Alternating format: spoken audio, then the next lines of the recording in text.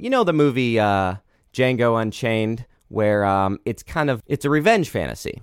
But in Django Unchained, there's legitimate reasons to, want to write a revenge fantasy because of the awful things that were done to the black community in the time that the movie is set. So it's cool to see this slave owner, get destroyed. And all these terrible people get destroyed. Well, that's what God's Not Dead is. But for Christians, who are the majority in our country, they have no reason to make a movie like that. And so they're taking this approach, assuming, well, we're persecuted, but yet they're not.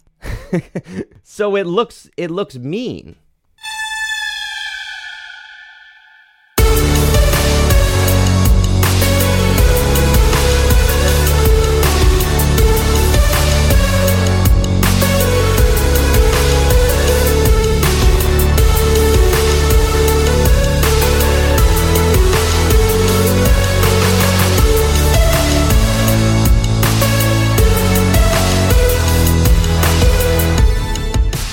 This is Sacred Tension, the podcast about the spiritual discipline of asking questions. We are here on the Theology Corner Podcast Network. If you want more shows like this one, go to theologycorner.net, where there are lots of people way smarter than I am who actually know what they're talking about when it comes to theology. Well, today I am talking to Kevin McCreary, aka Say Goodnight Kevin. He has taken the bullet for all of us in watching untold numbers of terrible Christian movies and critiquing them on YouTube. He has a hilarious YouTube channel. So, Kevin, thank you so much for joining me on the show. Wow, thank you so much for those potentially unearned compliments, but I appreciate them nonetheless. They are not unearned at all. Your show is fabulous. I've really, really been enjoying it. So let's just get right into it. The overarching question I think that we will all have on our mind when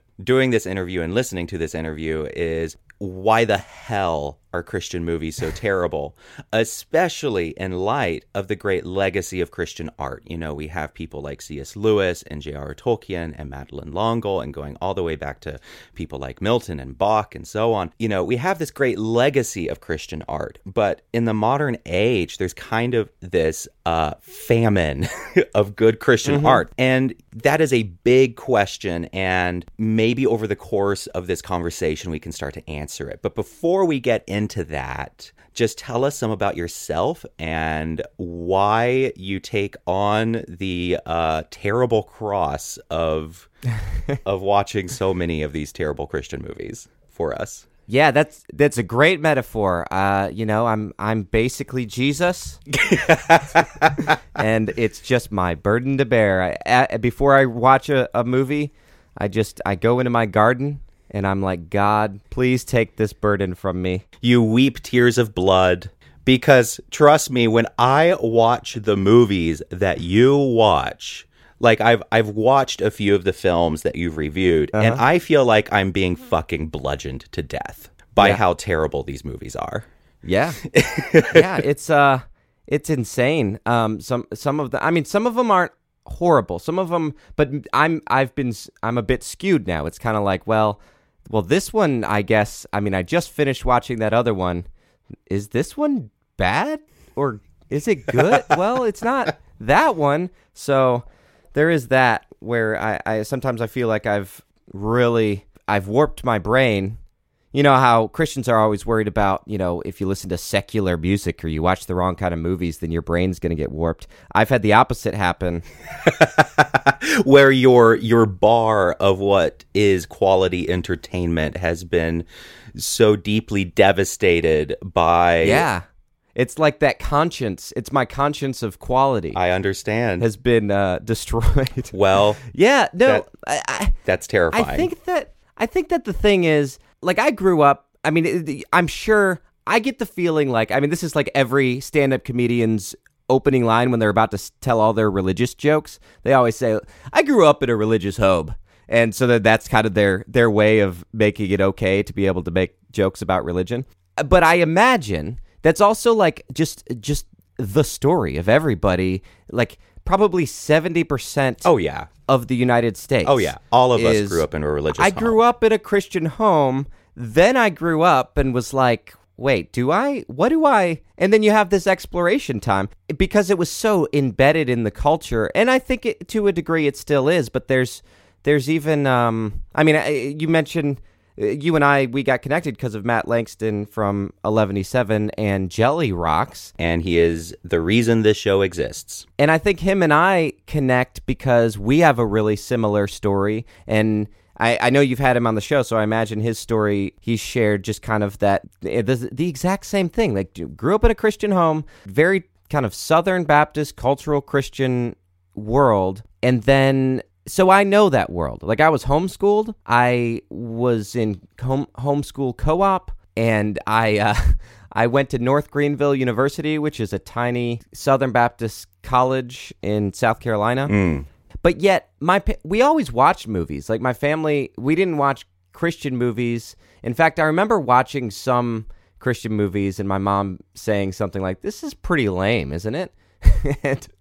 and they were pretty. We knew what good movies were. Like, we watched good movies and stuff. You know, I remember seeing The Omega Code, and that was probably the time when I realized, oh, there's a difference. Like, there's a difference between Christian movies and just movies. Yes. But I don't hate it. Like, there's a love-hate relationship with that whole world, with that whole culture, because part of me just wants to see them do better. Right. Like, I'm like, why? Like, I understand that there's low budgets and stuff, but also you don't need a big budget to get a good script written. Well, you know, I was actually just about to bring that up because the impression that I get from your channel, and this is one thing that I think a lot of us, you know, recovering evangelical children relate to, is we have this deep love-hate relationship with our childhood. And we have this deep love-hate relationship, kind of this weird Stockholm syndrome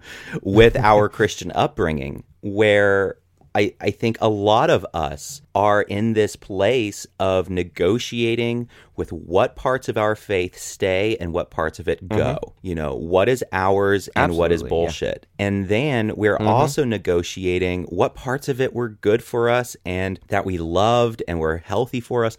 And then what parts of it were not as great or not as helpful or more damaging. And it isn't this all or nothing, black or white, become an atheist or become a Baptist and fully embrace zero religion or fully embrace your conservative evangelical religion. I feel like a lot of us are kind of in this weird, uncomfortable in-between place, and we are navigating that kind of weird love-hate relationship we have with our upbringing. And I think the appeal of what you do, I mean, this is just me, the appeal for me of what you do is, A, it's very funny, A, it's very well produced, you're very good at what you do, but also it just speaks to that weird place that so many people our age are in, where we have this love-hate Stockholm syndrome relationship with our evangelical culture. And there's something weirdly therapeutic about your channel because you don't totally 100% hate it and you don't totally 100% love it. You're in this weird middle place. And I think that there's a level where even the hate stems from maybe some love. Oh, absolutely. Where I'm like, ooh, come on, man. What did you have to do that? Do we have to go there? Like, can we do this? You know, the watching your sibling do something dumb, you know? It's like, oh, man. And you're absolutely right. Like, I just spent some time at like a religious broadcasting convention and had this conversation a lot, just thinking about, I don't want to throw baby Jesus out with the bathwater. Yeah.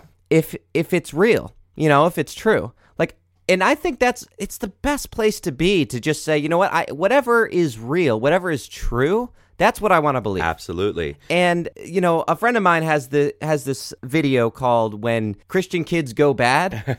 And that annoys me just as much, like that sort of kind of like, well, I just realized that my parents were wrong the whole time. And so now I'm voting for Bernie Sanders and I'm doing, like that now I have this obligation to, I'm going to the atheist church locally and I just discovered Richard Dawkins, so I'm worshiping him. And it's like, okay, now you're just following a different side of the exactly. Just like now I've joined a new church, and it's the church of the opposite of whatever my parents did. And by all means, dear listeners, my humble opinion is that you should be a Bernie bro and definitely go vote for Bernie, but don't do it because your parents didn't. Because your parents are voting for Trump. Don't just do it for that. Well, and that kind of gets to the heart, that kind of gets to the message of what this podcast is all about, which is I don't want to throw away religion. And I don't want to throw away my upbringing because no matter how much I want to, the simple reality is that I can't. It is part of me. And I can either turn to face that and be honest about it and take the good and analyze the bad and learn from both, or just be in denial. And I feel like that's kind of one of the meta narratives of this show. So let's fast forward some to Focus on the Family. You were employed at Focus on the Family, and I'm just curious about that. Just tell me some about that. Well, it's funny because like I said, there's that love-hate world, and I grew up listening to Adventures in Odyssey. Like, man, me too. My parents may not have rented Omega Code, but Odyssey was kind of, I didn't have every album. I had friends, homeschool friends, who they just got every album when it came out. But I listened we had a radio station that played it every morning, and I listened to it, every Saturday morning. Anyway, listened to it a bunch, and I loved it. And so when I was in college, I had the opportunity to do an internship with them, and I'm like, geez, this is awesome. I get to go intern with Adventures in Odyssey. And it is really interesting because I didn't listen to Dr. James Dobson as a kid. I think my parents read his books and that sort of thing. So I didn't really know a lot of kind of just the perception of what Focus on the Family was outside of. You didn't know the ideology. To be fair, Adventures in Odyssey is pretty awesome. Oh, yeah. Well, there was an episode, there's one that isn't awesome, where Focus on the Family clearly had a really big influence, where they did one where they're kind of trying to cover the issue of gayness. I need to watch this. I need to listen to that because as a fabulous queer, I need to see that. It's weird. I don't know why they brought it up. I don't think they needed to. And because they're a kids show and they don't want to actually say anything, they dance around the issue so much that it's not saying anything. Right. And you got Mr. Whitaker talking about trains crashing into each other. Oh, and I'm no. like, whoa, no. Oh, no. My friend and I always joke, we're like, look, Connie, a train is meant to go through a tunnel. This isn't what he says, but we just take it to an extreme. We're like, but if two trains try to bump into each other, it doesn't fit. And, Really? Obviously. That's amazing. It's not that weird, but it's definitely just like, what are you guys trying to say here? Because I feel like the writers were trying to say one thing, and then their bosses were like, well, but we're focused on the family, so we got to make sure and then it just gets muddled, and it's bad. So outside of that one, I was like, this is like the one safe haven of Focus on the Family, because, okay, I'll tell you a little bit about my story with Focus, because I worked for the daily broadcast. People there are really nice. They're really nice people, and I really respect Jim Daly, the new president of Focus on the Family, because he's changed the focus from really like activism to orphan care initiatives. Yeah, he has shifted away from the culture wars. Yeah, and I like that because that's necessary, and I think he's doing more good with that. I agree. I ended up getting let go from Focus, and it was because I broke a policy. I probably won't say everything that happened, but I felt really bad because I felt like, here's a place and they talk about grace and love and that sort of thing, but they kind of threw me to the wolves. They were like, all right, well, you made a mistake and so get out of here. This is a place that has counselors and psychologists and stuff on staff. Couldn't you have at least let me talk to some of those people and say, all right, you messed up, but let's figure out why. Right. And because there were reasons why, and I'm not like making excuses for making stupid mistakes, but like other than I was 24 and I had been engaged and that girl had cheated on me, and so I wasn't in the best place in my life. Sure. And I wish the people I worked for had been a little more loving, especially since that's the people who claim to be the loving ones. Yeah. But I will say it's the Adventures in Odyssey team, the people who write for Odyssey and work for Odyssey. It's a different department, and they're the ones who are still my friends. They're probably the reason why I didn't throw the baby out with the bathwater. Sure. Where I was like, okay, there is something important here about my faith that is real and isn't just judgmental. And that's what kind of was my saving grace, so to speak, where I wasn't just like we're diving into giving up on all of it. Right. And I don't want to make any of my decisions based on what other people say and do. I do have people who message me with my channel and say, hey, so here's the weird thing. You seem really reasonable, but you're also a Christian. And to them, they feel like that's a contradiction to that. But just thinking that I don't know that is a contradiction. And I think it's really thanks to the people who work for Adventures in Odyssey, who have stayed connected with me and who make sure I'm okay, really advocated for me. Yeah. They advocated saying, look, Kevin is not, he's made mistakes, but he's not who you're saying that he is. This isn't really fair. So basically what I'm hearing is, as we're kind of going through your origin story to the fabulous superhero that is, say, Goodnight, Kevin. So you are expressing that complicated relationship to religion that we were talking about just a moment ago, where the very same company that is in some ways culturally very toxic is the same culture that taught you or gave you something that was good enough and beautiful enough to stay in the Christian faith. Simultaneously, the same company that let you go, which I'm sure hurt, is also the same company who provided the people who are still friends and still support you. That's what I'm hearing. And yeah, this is the thing that I always want to convey to people kind of outside of the faith, because really I straddle both worlds. I have one foot in kind of the skeptic, humanistic, progressive community, and then I have one foot still in the Christian community. I have no intention of ever changing that because I am both of those things. I am both a skeptic and a humanist and a Christian and a mystic. And one thing that I'm always struggling to convey to people is, no, this isn't this hard black and white thing, and we would be dishonest to just reject it altogether. We would be dishonest to reject it completely. And I understand that sometimes people are so wounded and so hurt that they do have to reject it and walk away from it just 100%. But I'm not that person, and a lot of people aren't. And so I hear you describing yet again kind of that weird in-between place.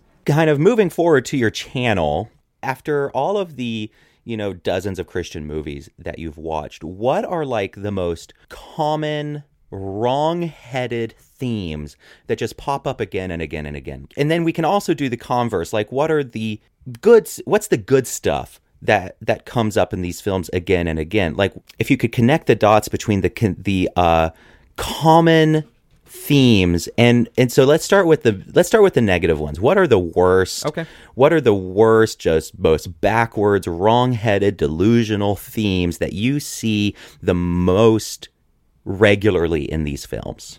Well, first off, I mean, probably one of the most prominent that a lot of people notice is that, tying back to what we were just talking about, just that to me, I have my foot in both worlds as well. But that's because, like, if I go to church, which isn't very often, but my wife likes to, so I go with her. And if I go and I see people kind of like worshiping and stuff. And I'm like, how do they know for sure? Like, I feel like I have some things that I know for sure, but that's because I've gone through all this, like, you mentioned C.S. Lewis, one of my favorite people when it comes to, like, I love Mere Christianity. I love Chesterton and orthodoxy, because that had such a profound effect on me to say, okay, there is something here to think about. And so I went through asking, like, well, but what if there isn't a God? What if, like, we're just singing to the ceiling? What if, I asked those things. I am a skeptic, and I don't want to just believe just because. If I were to say, hey, guys, what if there isn't a God? Like right there in the worship service. Like that, obviously I shouldn't. I think you do should, that, but like, and record maybe I the will reaction. next time. But have you guys asked that? Like, how do you sit here and worship when you've never asked it? And to me, I think not asking that, the reason why that question isn't asked is because there's this huge insecurity in the church. And there's a huge insecurity when it comes to faith, because people, if you ask that, then you might be right. Like, you might not like the answer that you get. So it's easier to just say, let's just not go there. It's faith. Let's just have faith. And faith means you just believe without asking questions. And I don't agree that that's what faith is. C.S. Lewis didn't agree that that's what faith was. And so I think all of that to say, there's this portrayal of the skeptic in Christian movies that is demonizing. It's, we see that in the God's Not Dead films, where anybody who even suggests that there isn't a God is out. They're just doing it to get Christians. There's this part in the first God's Not Dead movie where the atheist shares his atheist testimony, because apparently everybody's by default a Christian, and then they become an atheist, which I guess in the U.S., to some degree, that is true. But he shares where he's like, so my mom died of cancer, I prayed for God to heal her, and he didn't. So that's when I realized, there's not a God. And so the Christian who he's opening, this atheist is opening his heart to, then the next scene chews him out in the class, like, why do you hate God? Is it because your mom died? And like uses this heartfelt story against him to prove a point in front of his own class.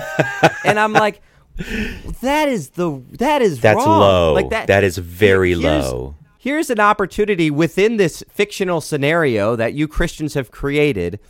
You've created this fictional scenario where the Christian really looks like the bad guy.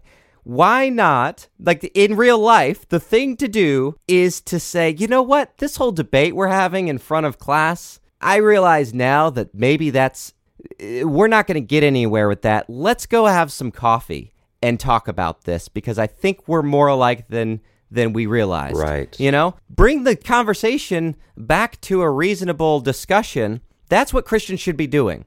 Like, if Christians really believe that God's revealed some sort of truth to them, then people who haven't had that, whether that's true or not, if you believe that, then people who haven't had that truth revealed to them, it's not their fault. Right, exactly. So it would be like treating a child, getting mad and angry and yelling at a child because they've got food all over their face, All right, let's calm down. Let's pretend the spoon's an airplane, and and make this a palatable discussion. In other words, like especially the God's Not Dead films, it doesn't demonstrate a good faith debate. It doesn't demonstrate any kind of good faith towards the skeptic, where these films tend to assume that the non-Christian or the skeptic is someone who is Christian by default, but then deconverted for whatever reason. And now has some sort of agenda to hurt Christians and to take them down. Yeah. Okay, so this actually gets me to another question, speaking of that agenda to destroy Christians, is one of the common themes, and I have not seen, the large variety of Christian films that you have. I try to watch them with my roommates, and it tends to make an already miserable day at work just that much more awful. But is a common theme a persecution complex, or this idea that the world is out to get Christians? And if so, could you talk about that some? Now, I will say that I think that that's shifting. Okay. Potentially. Just based in the movies that are coming out this month, actually. 3 huge Christian movies are coming out this month. Today, actually, well, the day that we recorded this, I Can Only Imagine comes out, which is based on the song. And then there's a movie called Paul, the Apostle of Christ, which is like a biopic of Paul. And then God's Not Dead 3 is coming out. Oh, man. I'm gonna actually be going to theaters to see that one. We could actually, you know what? You could come back onto the show and have another conversation about God's Not Dead 3 if you want. I would love to. It's a fascinating. I'll just say, because I actually saw an early screening, and I'm not allowed to say too much about it, but I'll say it's interesting. Okay. It's an interesting take, and so that's all I'll say. Sounds good. I'm not telling people to go see it. You're just saying it's interesting. I was actually thinking it was pretty interesting compared to the other two. But I don't know. I just did a review of a movie called Let There Be Light, and it's Kevin Sorbo, and it's basically like, hey, wow, we made a lot of money off God's Not Dead. Let's see if we can do it again. And that's like the ultimate persecution complex. It's produced by Sean Hannity. Oh, God. So you can only imagine what that entails. It's so gross. Like, it's a really gross movie. Yeah. In terms of that whole persecution complex, because it just assumes that. And what it is you know the movie Django Unchained? Yes. Where it's a revenge fantasy. But in Django Unchained, there's legitimate reasons to, want to write a revenge fantasy because of the awful things that were done to the black community in the time that the movie is set. Yes. So it's cool to see this slave owner, get destroyed. Yes. And all these terrible people get destroyed. Well, that's what God's Not Dead is, but for Christians, who are the majority in our country. Exactly. They have no reason to make a movie like that. And so they're taking this approach assuming, well, we're persecuted, but yet they're not.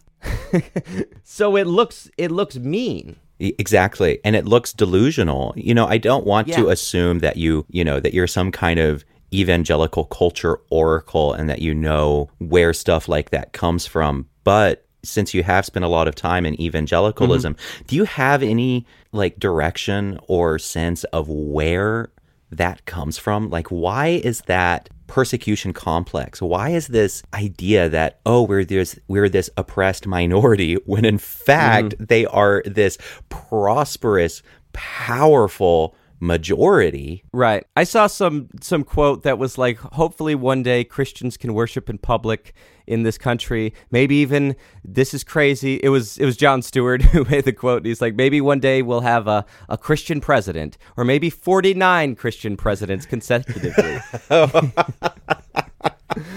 It's just like it's not a rule, but you have to at least claim to be a Christian to get elected in this country. So, I think it stems from, I think it's political, like they're told that. They're like, look at the media, look at the movies in Hollywood. They're all anti-Christian. Look at the way Christians are presented, and I can see that, if that's all you're looking at, if you find your meaning in life as to how much you're represented in Hollywood, then, well, that's probably, there's only a few people who can who could enjoy that. But that's not where meaning is. That's not where worth is. And so I think because people tell themselves this and they're able to find places, they're able to find places like that, then they can convince themselves. But it also, this is the reason for the bad Christian movies, I think, is because there's an insecurity among Christians. Like, they're not confident. They may say that they really believe what they're saying, but I think a lot of people are scared that maybe they're wrong. And that's why they get upset if someone starts to have questions and starts to be a skeptic. And that's why I always think of it, there's this kind of this insecure ex-girlfriend that the church acts like, where they'll kick anybody out if they even if they mention the word gay inside of the church. Then, well, you're out of here because you support the gays and we don't want you here. And I would be practically fucking drawn and quartered. Yeah, you just put them up on that cross we got here because Romans. Have you ever read Romans? Too many times. Yeah. That's my favorite is when people are like, well, have you read the... And I'm like, yes, actually, I've read it many times. Thank you. Have you finished the letter? I know what... people? I know what it says. I've read it many times. That's what you should tell them. You should say, have you read all of it? Because it doesn't end in the second chapter, Exactly. There's more. There's a hell of a lot that comes more. after all that. Yeah. So I think that sort of insecurity. So they'll anybody who claims to be a Christian, you're like, get out of here.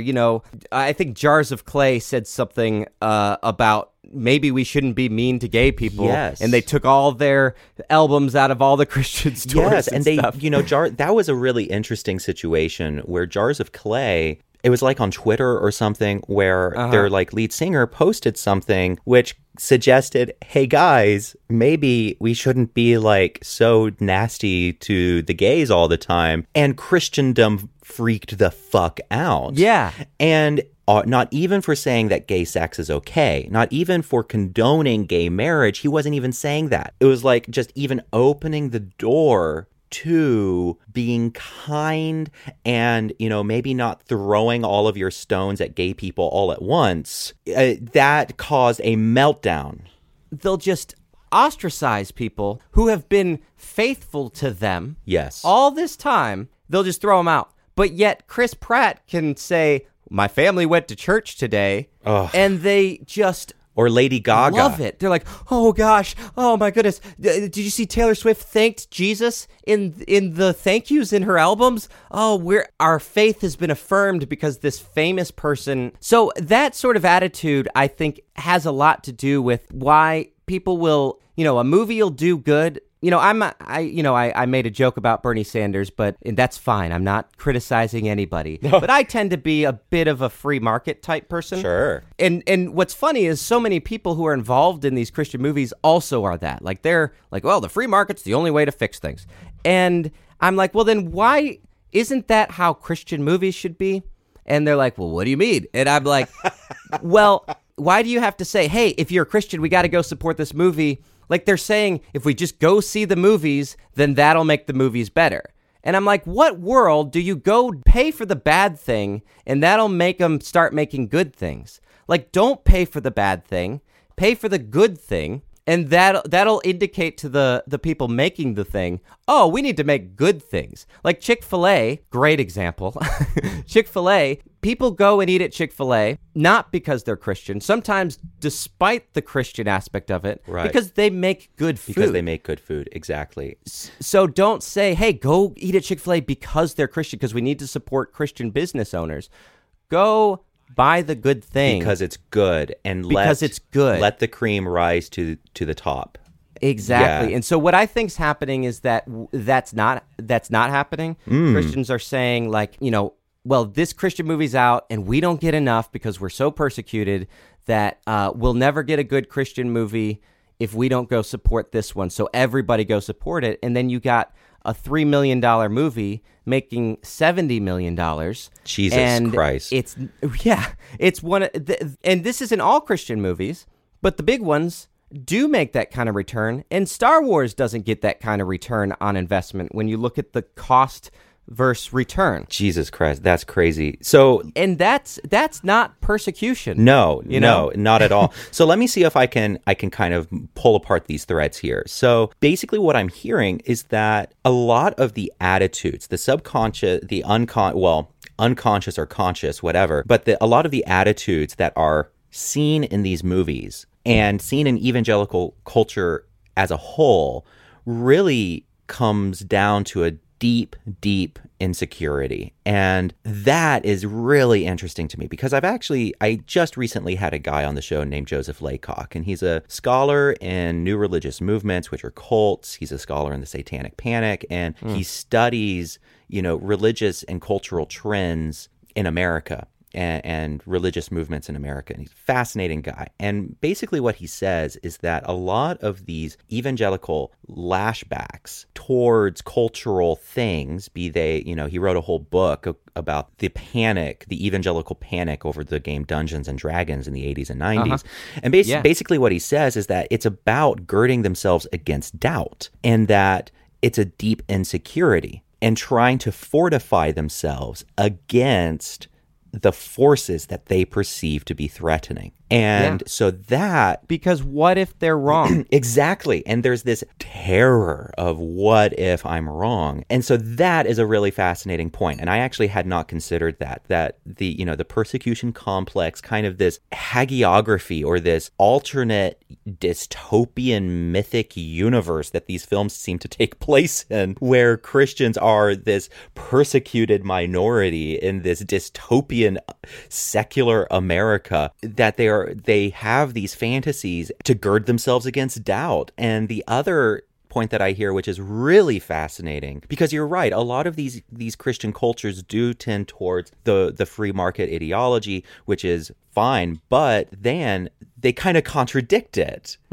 They don't let competition within art play itself out and let the best be the best, is what I'm hearing. And I think, absolutely. And that to me is a really fascinating point. I think the other thing is, because I don't want to say that all Christian movie makers have a persecution complex. Oh, no. Because not all. That's not even the problem with all the movies. Sometimes they're just cheesy movies, and I think that stems from the motivation of making the film, because it's not, they're sermons turned into movies, and I think that they mean well. Some of them, especially, like a great example is the Kendrick brothers films. Their desire is... Tell me some of their films. Okay, War Room. Okay. Facing the Giants. Got it. Fireproof. Okay. Courageous. And they're nice people. Like, the guys who make those movies they're just nice people. And they're not great filmmakers, in my opinion. Right. And people support them, because they just say nice things in their movies. And they don't paint people as evil. They're just everyday people, but they're not super interesting people. And I think the problem there is that the motivation, to me, the reason why they're just cheesy movies is because the motivation there is, all right, we've got this lesson we want to teach. Can we write a story that teaches the audience that? That's interesting. Instead of writing just... hey, here's a story where a character, it's okay to have a lesson in a movie, but your character needs to be the one who's growing. You start off and you're this person, you go through challenges, and then you're faced with a similar choice at the end of the movie where you make a different decision. And it's the better decision. That's the hero's journey. That's kind of the foundation of most stories. Yes. You want, and the stories that you cheer for, you want to see that success for the person. But I don't believe just being a Christian resonates with people as that success. Right. Okay, they weren't a Christian, then they were. But if I'm not a Christian, why am I cheering for that? You made this point in one of your reviews, and I can't remember which one it is, but you made this really great point where you basically said that the film in question that you were reviewing fails to explain why being Christian is such a great thing. Like, why is this so good for people? They didn't do the good creative work to show the audience why is it that being a Christian is a good thing for these characters. And it's just assumed. And some movies will do that, but it's wrong. Like, they'll say, well, look at all this great stuff that happened once this guy became a Christian. And then it's like, well, but that's not true. Like, there are people who are Christians who have terrible things happen to them. Yeah, who've been who've been Christians far longer and long suffering and just have terrible things happen to them. Yeah.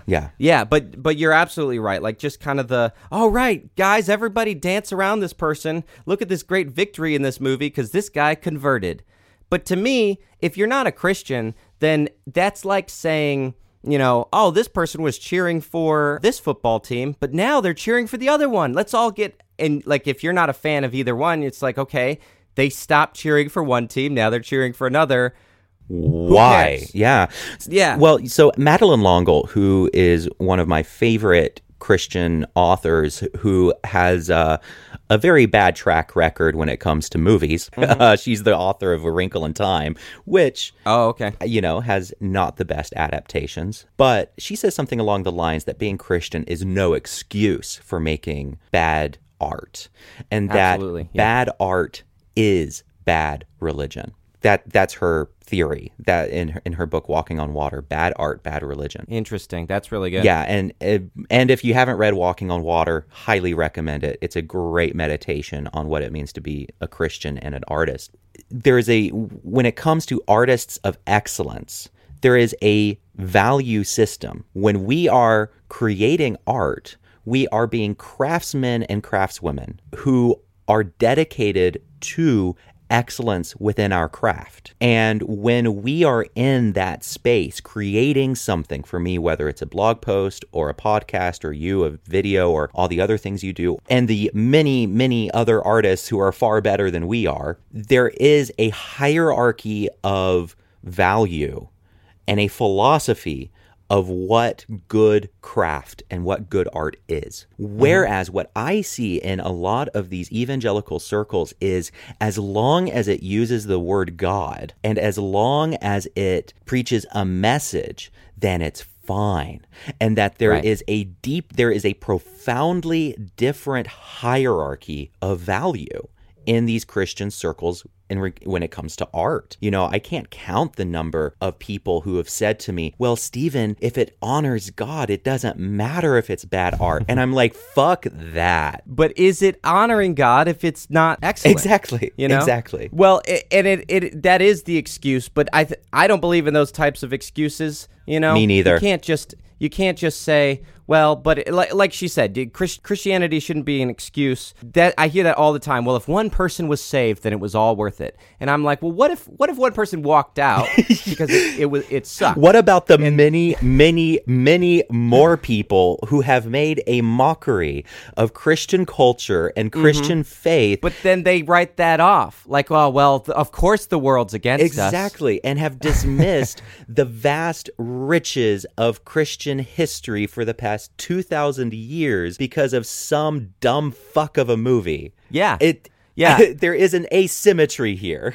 Here's what I say about, because sure, everybody's got an anecdote about how my dad went to see Fireproof and it saved his marriage or something, Ugh. Great. Oh, your marriage is a wreck if Fireproof saved it. So. Yeah, oh wow. You really fixed you there. Yeah, but in the Bible, there's a story about God talking through a donkey. Yes. But Jesus didn't send out donkeys, That's a good point. We're not okay, let's put all of our mission fund into donkeys because God used a donkey once to talk. No, that's an anomaly. That's typically not what happens. And so, sure, maybe God used some of these movies, some of these donkey movies, to move in people's hearts. That's possible. I mean, I think if God can do stuff, if he's an all-powerful God, sure, he can use even a crappy movie like these to talk to somebody.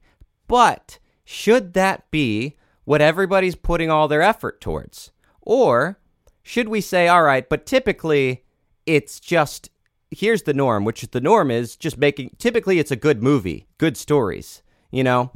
Let's do that. Let's put our efforts towards that. And I think that there are people out there doing that. I think Scott Derrickson, who directed Doctor Strange, is one of those people. Oh, I didn't know that. Is he a Christian? He's a Christian, and he's outspoken about it. But he just makes good movies, and he says I don't make movies to tell people what to believe. I make movies to find out what I believe. And I'm like, that's perfect, because now when you're writing a story, you want to go into it not knowing the answer. You want to be exploring what would happen in this situation. I love stories about kind of gray areas where you think, okay, culturally or typically I would say, right, the right thing to do is this. But is that the right thing to do, really? Like a great example is Inside Out. Yes. Where you believe and she believes she's doing the right thing. And it isn't until she realizes that she's doing the wrong thing that the audience along with her realizes, you're sincere with her, and you're like, oh, of course, that's the right thing. Joy is the best thing. Yes. And then the impact is so powerful because you realize with the character, all along you've been thinking this, and you realize with the character, maybe sadness isn't the bad guy here. Yes. Maybe you need sadness sometimes. I like that. I like stories like that kind of explore gray areas. And if you read or you watch the behind the scenes of Inside Out, that's exactly what the guys writing it were experiencing too. They learned maybe sadness isn't always bad in the process of writing it. So it's like, oh, you became smarter. You grew as a person because you were able to explore this imaginary world of writing. And I think that's what writing is. It's so important. And I think if you're secure in your writing and you're confident that, you know what, my job as a director and as a writer isn't to teach the audience something. That's not my responsibility. My responsibility is these characters. Those are my kids, and I'm gonna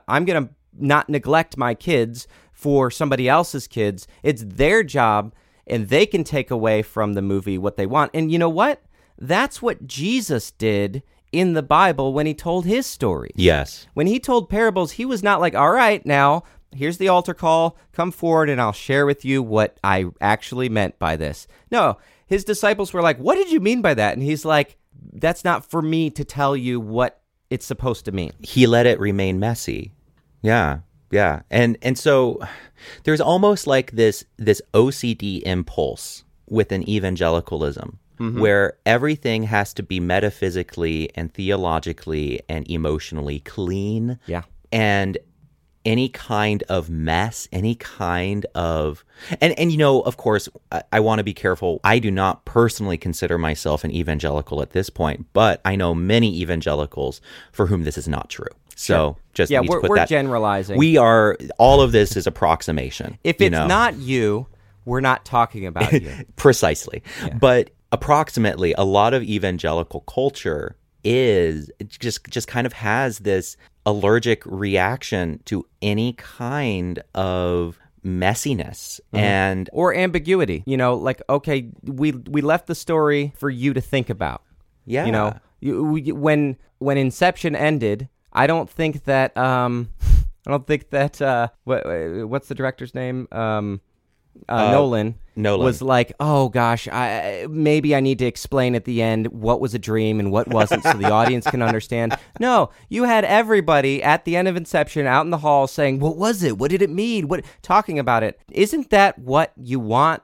If you really believe in your message or you really believe in your faith, then make movies that get people talking about it. Because if you really do believe that God is powerful and that the Holy Spirit is real, you of all people... Like, Nolan wasn't afraid if people misunderstood his movie. Why would Christians, people who believe in, like, an actual ghost that can, like, talk to people's hearts, why would you be insecure when you've got, like, an advocate for the very message you believe in living inside of the heart of people? Right. Why would you be afraid? Like, that people would misunderstand? They might, but, like, is that your fault? But I think all of that stems from insecurity. Absolutely. You know, we've talked about a lot of the negative stuff. What's some of the positive themes that you see in these films? Well, they give me a lot of material. That is definitely true. Your channel is a wealth of entertainment. You know, I really do think that there's this is another negative, but I'll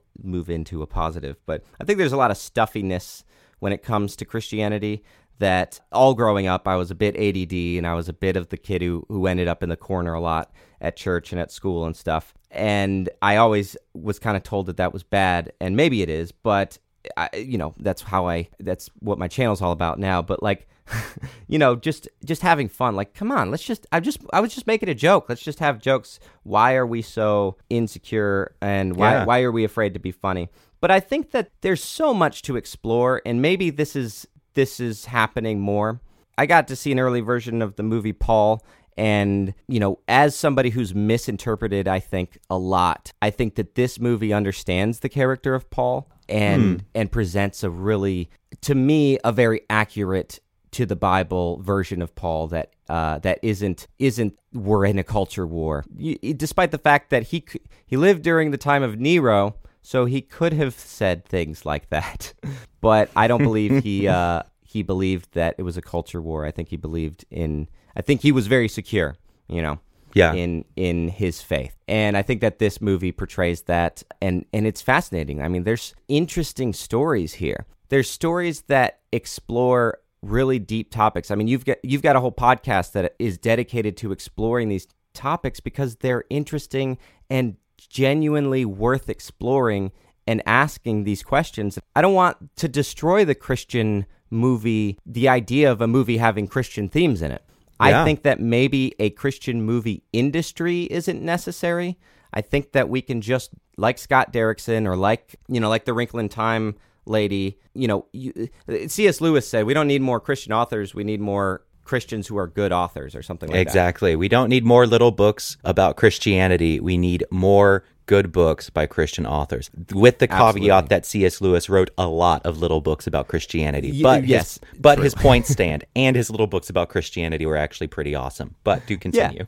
Yeah. Well, and I think that, I really genuinely believe that it's not the presence of faith within a movie that makes it hokey and cheesy, even though it's easy to think that. I mean, George Lucas stuck a lot of his weird religion into Star Wars, and everybody still likes it.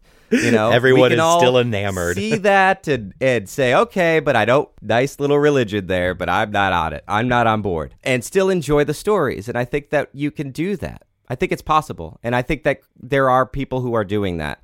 And I want to see more of that. I want to see these topics that interest me explored. And then a movie like I Can Only Imagine, which just came out, that doesn't explore a lot of that stuff, but it just tells a story of redemption. I believe in redemption. I believe that people can be one thing and become something better. That can be acknowledged by people, whether they're Christian or not, that they are not the person that they used to be, and that it's never too late to be a better person. Like, no matter what you've done in your life, you can change your stars.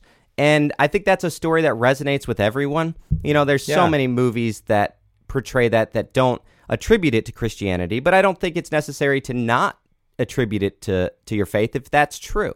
If that's why you're different, because you found faith, and now you're showing this character is a better person and is treating people differently, and they attribute that to God, great. Yeah. In the same way, I think if you make an awesome movie, you don't, and you're like, this movie was good, and I could have never done this, but God's given me the ability to make this good thing, then great. But I think when you're making bad movies and then you blame God for that you're not doing God any favors. Right. I hear you taking the time, and I really admire this about you, and I admire this in anyone who's able to do it, because I am often not able to do it. It's that you take the time to kind of just go through the shit and find the good. Oh, and that's a great analogy, because this is a little dumb little anecdote, but one time when I was a kid, I was probably like 14, a bunch of friends were going to come over to my house, and looking back at it, I realized those friends weren't really my friends and they didn't actually like me, but I thought they did. So I invited them to come over, and I was weird. I was a weird kid. So a lot of people were kind of like embarrassed to hang out with me and stuff. And so they didn't come over. And I was like in my room, and I like wanted them to come over and record like an audio drama with me. And looking back, because I was influenced by Adventures in Odyssey, I realize now that's a weird thing to ask your friends to do. And so I recorded this tape of me just ranting. This is before the internet where you could just rant. So thank God that I didn't have access to the internet, because, geez, that would be embarrassing. But I give this rant in there, and I'm like ranting about how I know the stuff that I make now isn't that great, but I wish that people could find the penny in the crap, is the terminology I used then. And so maybe I want to do that for others because I want people to do that for me. I want people to give me the benefit of the doubt that maybe I'm not where I'm going to be, but maybe there's a diamond in the rough. There's something useful or something good in what I'm trying to do. Maybe that's the same, with any of this. Maybe people aren't all motivated by anger and hate and wanting to destroy people. Maybe there's genuinely a reason behind it. And if I don't take the time to find out what that is, then how can I expect other people to take the time? Because I can be misunderstood a lot, especially by Christians. They think I hate them, and and that's easy to misunderstand. And I'm hurt when people think that, because I think I care. I do care about them, and if for them to think that I'm being hateful, I don't want that, but I also don't want to compromise and pretend that something's good when it's not. Sure. Well, I think that is a great note for us to end on. Thank you so much, Kevin, for doing this. I've really, really enjoyed this. Let's do this again sometime. Yes, please. This is great. Yeah, I've really enjoyed this. I love hearing your thoughts. Very insightful. And so if people want to find you, where can they find you? Well, youtube.com/saygoodnightkevin. It's my channel's named after the movie Home Alone. And there's this joke in there where the mom's like, "Say goodnight, Kevin." And he's like, "Good night, Kevin." And that's where that came from. And it's not Sega Night Kevin, because it's not a gaming channel. But Say. Okay. So everything I make's up there. Well, everyone listening, go check out Say Goodnight Kevin. I'm going to have a link to his channel in the show notes. Please check him out. His videos are simultaneously enlightening and hilarious. They're lots of fun. If you enjoy my work and want to support it, please go to sbradfordlong.com. You can read my dozens of articles there about faith, doubt, sexuality, LGBT issues, and pretty much anything that strikes my fancy. Also, before we go, I have a small favor to ask you. If you get value from this show, if you find yourself listening every week and really enjoying it, if you look forward to listening to this show every week, please just take a moment to write a 5-star review on iTunes or wherever you listen. That helps me gain a wider reach, and it is so helpful for me. Also, do continue to share it. Keep messaging me, keep commenting, keep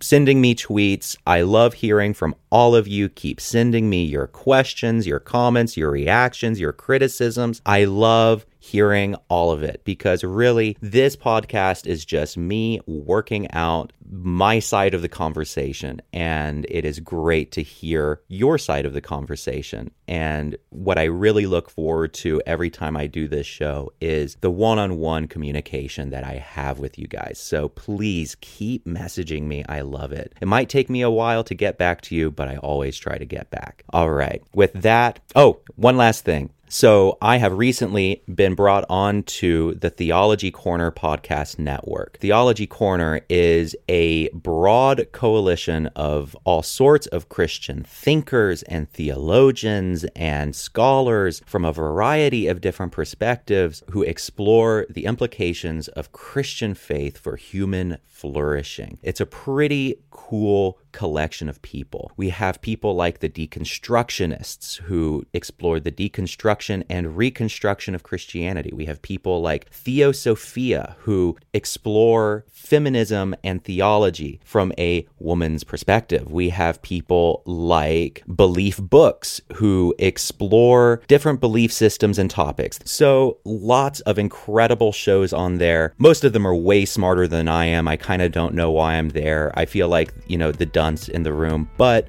they've brought on this fabulous foul-mouthed heretical queen, so they can't be too bad. Definitely go check them out. All right, well, with that, I will see you next week.